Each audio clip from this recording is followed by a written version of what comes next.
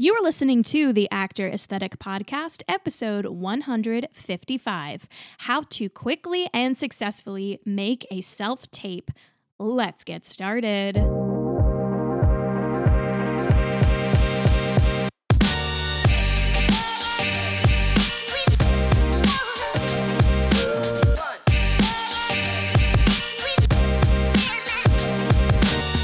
What's up, everyone? My name is Maggie Berra, and welcome to another episode of the Actor Aesthetic Podcast, where I take you behind the scenes of the theater industry. The Actor Aesthetic Podcast is produced every week for your enjoyment, and show notes are found at actoraesthetic.com/podcast. You can also follow me on Instagram at Actor Aesthetic, or join our Facebook group, the Actor Aesthetic Alliance. All links are in the show notes. Now, let's get on to the show.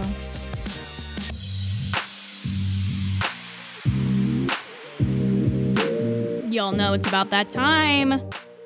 Y'all know it is about that time when I do an episode on self-tapes.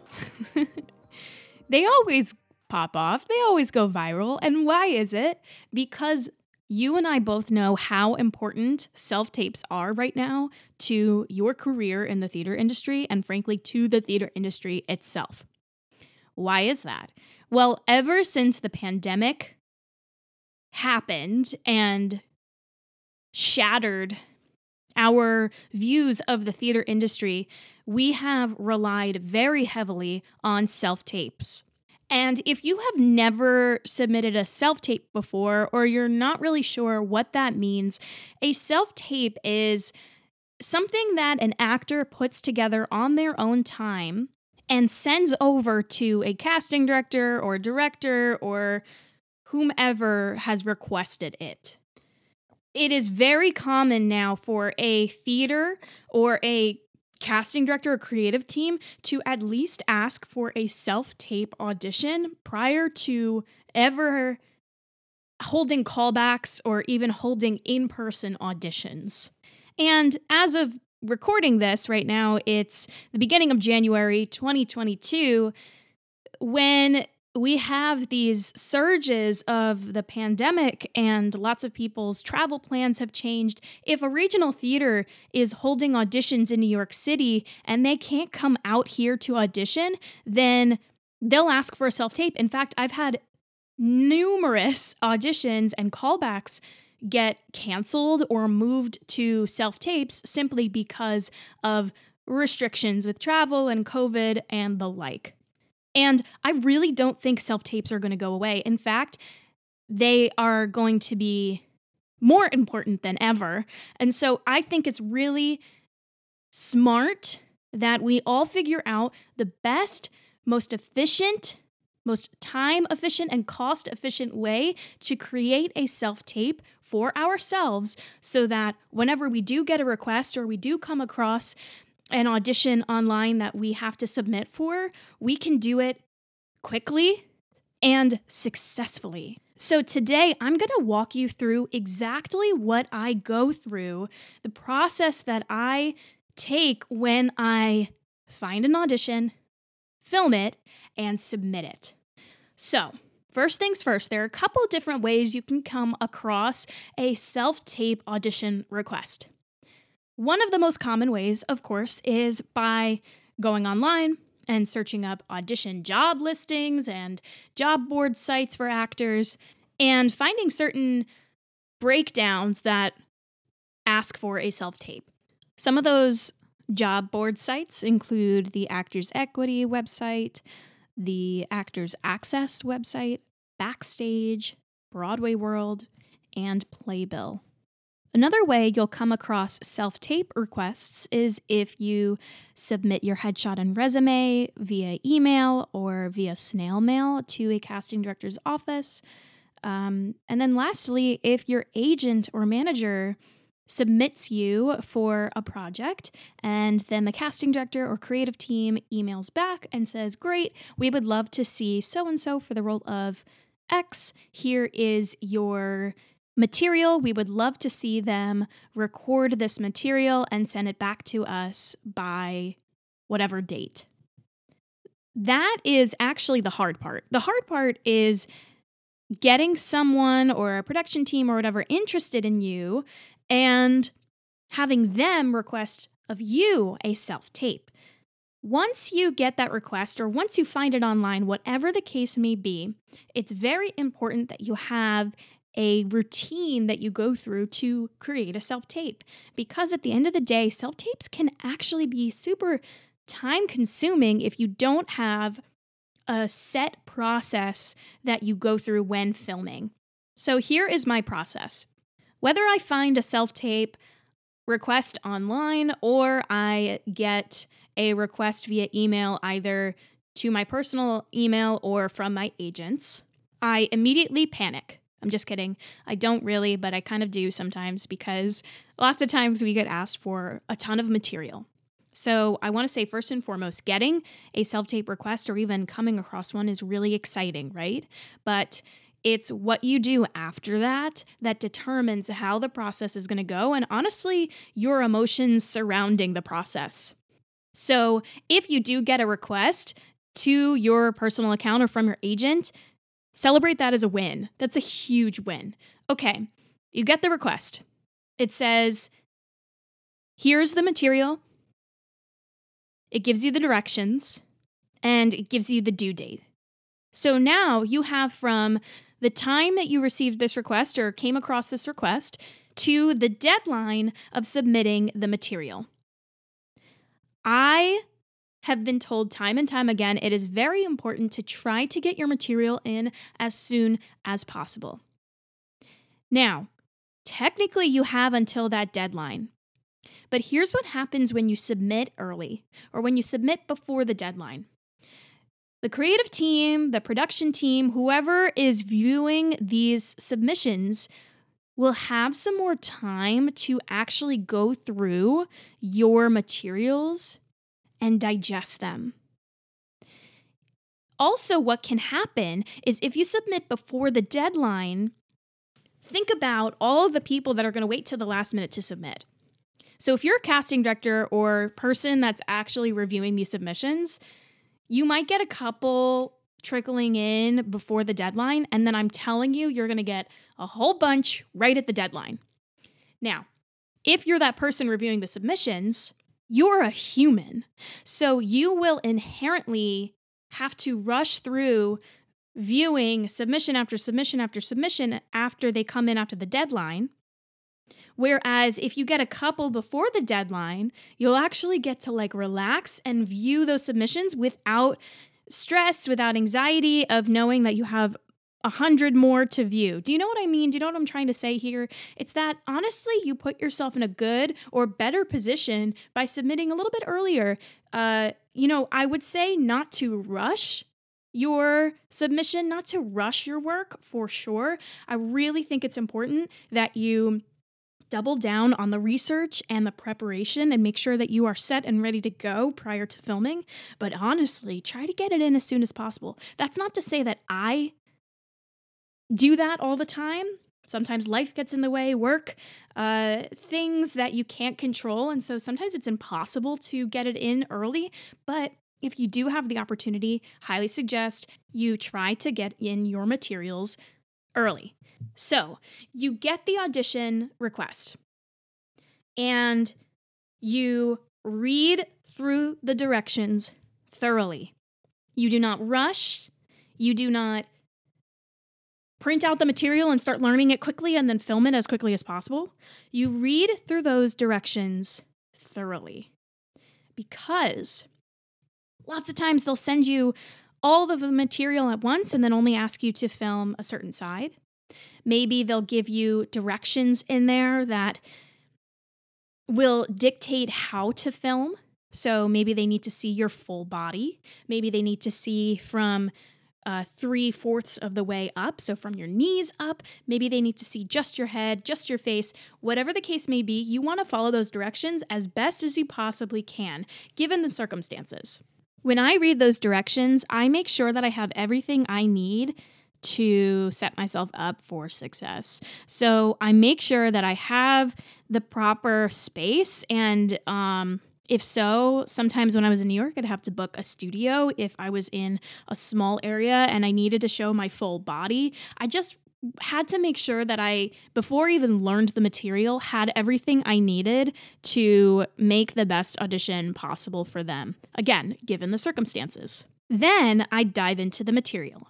So if I had to submit specific material, say they actually sent or provided material from the show you're auditioning for or whatever, I would learn that material like the back of my hand. And honestly, because you can self-tape instead of actually walking into the room and auditioning in person, you have as many chances as possible to put together the best self-tape you possibly can.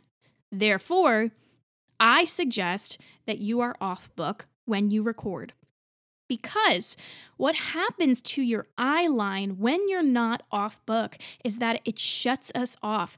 And the camera, when we film in front of it, catches everything, every little move that you make. This is why acting for the camera and acting on stage are entirely two separate skills. So when you look down, when you're reading your sides or your music or whatever, it cuts us off almost immediately. Now, that's not always the case when you're auditioning in person, but to be honest, it is when you're filming. So it's really important that you learn your material as best as you possibly can beforehand so that you are almost as memorized as possible on your actual recording day. So, in order to do that, in order to memorize my material, I obviously have a couple of different tricks up my sleeve. I am so terrible at memorizing, but I know how important it is when I am either performing in a show or filming a self-tape. And a great way that I can help myself get better at it and better at memorizing the material is by singing and repeating whatever dialogue I have over and over again in different environments. So in my bedroom, in my sister's room, in the bathroom, in the shower, outside, walking the dog, in every situation I possibly can put myself in, I try to repeat back the material. I'll spare you the details there, but whatever works for you, figure that out for yourself so that when you do have to regurgitate material in a short amount of time, you know what works best.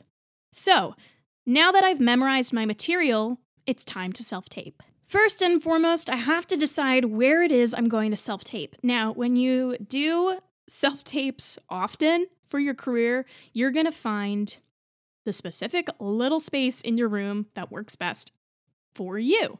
Now, for me, it is this small little corner in my bedroom where, my bedroom is painted in like a light gray, so it works really, really well with my skin and with anything that I'm wearing. It never clashes, and it looks great on self-tapes. So I use that to my advantage, and I find a little corner in my bedroom that I have to move things around all the time. Like I have to move my TV out of the way so that you can't see it, but I film up against that wall. I always film, unless I'm told otherwise, from like just below my shoulders up, just so they can see my face really clearly. Now, I use and live by and idolize my handy dandy trusty ring light. There are hundreds of different kinds of ring lights available to you. I will link one of them in the podcast notes, but just know that a ring light will do wonders. And why is that? Because it'll show light on your face and your body from all different areas. So instead of just like having one light shining on your face, you're going to have a literal ring of light shining on your face that's going to make your eyes pop, make your skin pop, make you pop on camera. And for the most part, will not cast shadows in an unflattering way. The problem with having just like a lamp on you is that it's always going to cast shadows and it's going to be awkward and uncomfortable. Something that I've noticed, I don't know about y'all, but when I'm bored, I love to go watch like self-tapes on YouTube or whatever, just to like see what everyone's up to and to see if I can like find any new material. Yeah, I'm that person. It's fine. Still from the best. It's all good. But here's the thing. I love watching self-tapes and I love seeing like what everyone's up to and how they're filming and how I compare and if I can take anything that would work for me.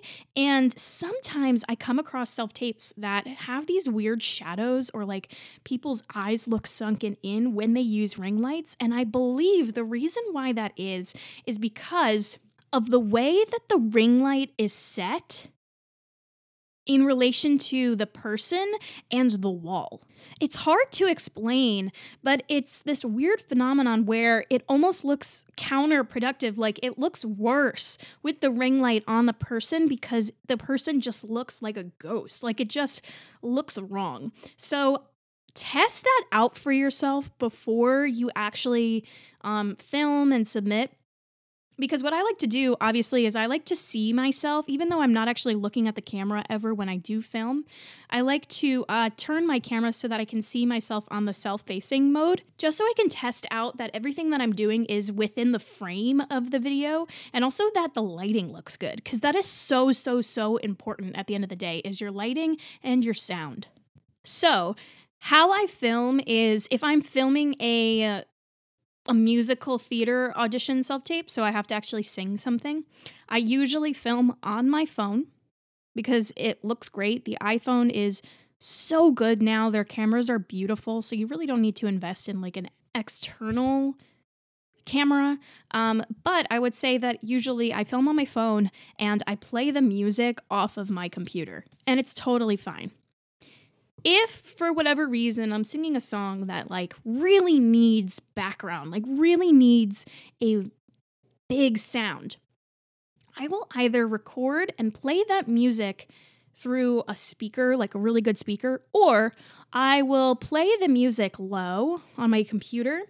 And then when I'm going in post-production, post-filming, and editing the video, I will download the music and then put it into iMovie, which I'll talk about in a second, how to edit your self-tape. I will put the music in underneath me and kind of like turn it down a little bit so that it's not overpowering me. And I'll mix the music and my voice so that it all sounds good and it all sounds right. I don't always do that. It just depends on the type of music that I'm actually singing and whether or not it calls for that. Most of the time I don't, but sometimes if it's a big song or a big sound and my video doesn't really suffice because you can't really hear the music, then I will put it in.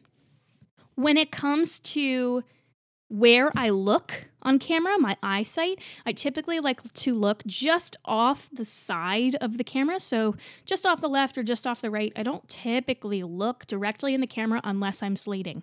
And by that, I mean unless I am saying my name, my height, my location, whatever it is that they might ask for prior to actually filming that self-tape. Which reminds me, when it comes to slating, I think it's really important that you do include one. You do include a slate prior to your audition, just so they can like see you speak as a human. Because what happens is when we self-tape and we don't actually get to audition in person, we lose that aspect of like us being human. We don't actually get to walk in the room and say hello and chat with the creative team beforehand. So even if you just say, hello, my name is X, I'm located in X, I am a member of Equity or I'm non-union, I'm whatever height you are, and here's my self-tape for the role of X in X. If you do something as simple as that, it really sets you up as a human and it reminds them, okay, this is an audition, this is not actually a real live performance. Just a little 2 cents from me there. Now, you have filmed your song. Now, if you have to do dialogue, here is my advice, okay? Take it or leave it. So, if you're in a bind and you have to film dialogue quickly and you don't have anyone with you in person to do it, you can call someone up and have them read the lines adjacent to you over the phone. You can Zoom them and video chat with them so you can have them literally reading the lines with you from video. Or and I don't love this all the time, but if you're in a bind, you can record the opposite lines and leave space for your own lines in your voice memos, and then play that back when you're actually filming. So what I would do is I would read the other person's lines, hold for the amount of time that I would have to say my own lines in the self-tape, and then continue on with the other person's lines. And then because I'm filming on my phone, I would have to airdrop that to my computer and play it off my computer as if I were filming my vocal self-tape. Hope that makes sense.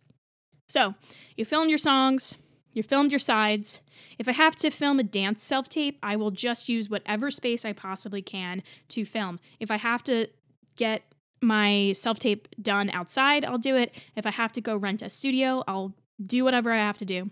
But basically, all that matters is that you have some open space to perform with a background that's not terribly distracting. And just make sure that they can see your entire body and that your body is not cut off at any point of the video, because that is so frustrating to watch. Okay, so let's talk about post-production. So everything's filmed. Now, here is what I do. So I film everything on my phone, and then I airdrop it over to my computer so I can edit. Now, because I have a Mac, it's super, super easy for me to quickly and efficiently edit all of my videos in iMovie. If I was requested for a self-tape through Actors Access, so I'd have to submit it through EcoCast, which, if you don't know what that is, it's basically a way to submit self-tapes and videos directly through Actors Access, which is a job board site. Then I will break up my videos. So I will submit separately the slate. I will submit separately the videos of the songs, the sides, everything. I'll submit them all separately because it's really easy then for the casting director or creative team to watch them one by one. But if I'm submitting a YouTube link of everything, then I'll just edit them all together. So the way that I do this is I'll go into iMovie and I'll put my slate at the beginning, and then I'll transition it. So I'll just do a little fade out moment, and then I will fade it into the next video, and then I'll fade everything out at the end. I think it's really important that you label each section of your self-tape accordingly. So at the beginning, when I say, hello, my name is whatever, I will label that with my name and the role that I'm auditioning for, or any other pertinent information they need to know about me, like my location or my height or who I'm represented by and the city. Then with each song or side or piece of dialogue or dance or whatever, I will label that accordingly as well. So I will say, when it goes into the first song, I'll say song 1, Maggie Berra, and I'll put a little title card underneath while I'm performing so that they know what's up. That way, you're keeping things super organized. You're staying on top of each particular bit of video that you're submitting, and the casting director knows what to expect from each section. Lastly, once I record and edit everything, I will then submit. So depending again on how the casting director or creative team has asked for me to submit, I will either send it back to my agents via a YouTube link, via a Google Drive folder with all of the videos separated, via WeTransfer, via Dropbox, whatever they've asked for, I will submit it. I'll upload it and then submit it back. I will send it to my agent, or I'll send it directly to the email that the casting director or creative team has requested, or I'll send it through Actors Access or Backstage, whatever it is or wherever it was that I found the audition listing. And of course, if I'm submitting it to an email, I will make sure that everything's labeled correctly. So I will also send an attachment or a downloadable link of my headshot and resume, making sure that everything's labeled Maggie Berra headshot, Maggie Berra resume, in case they decide to download things. I will make sure to include a link to my website for additional media, and then I'll make sure to include the specific role or roles or productions that I am submitting for.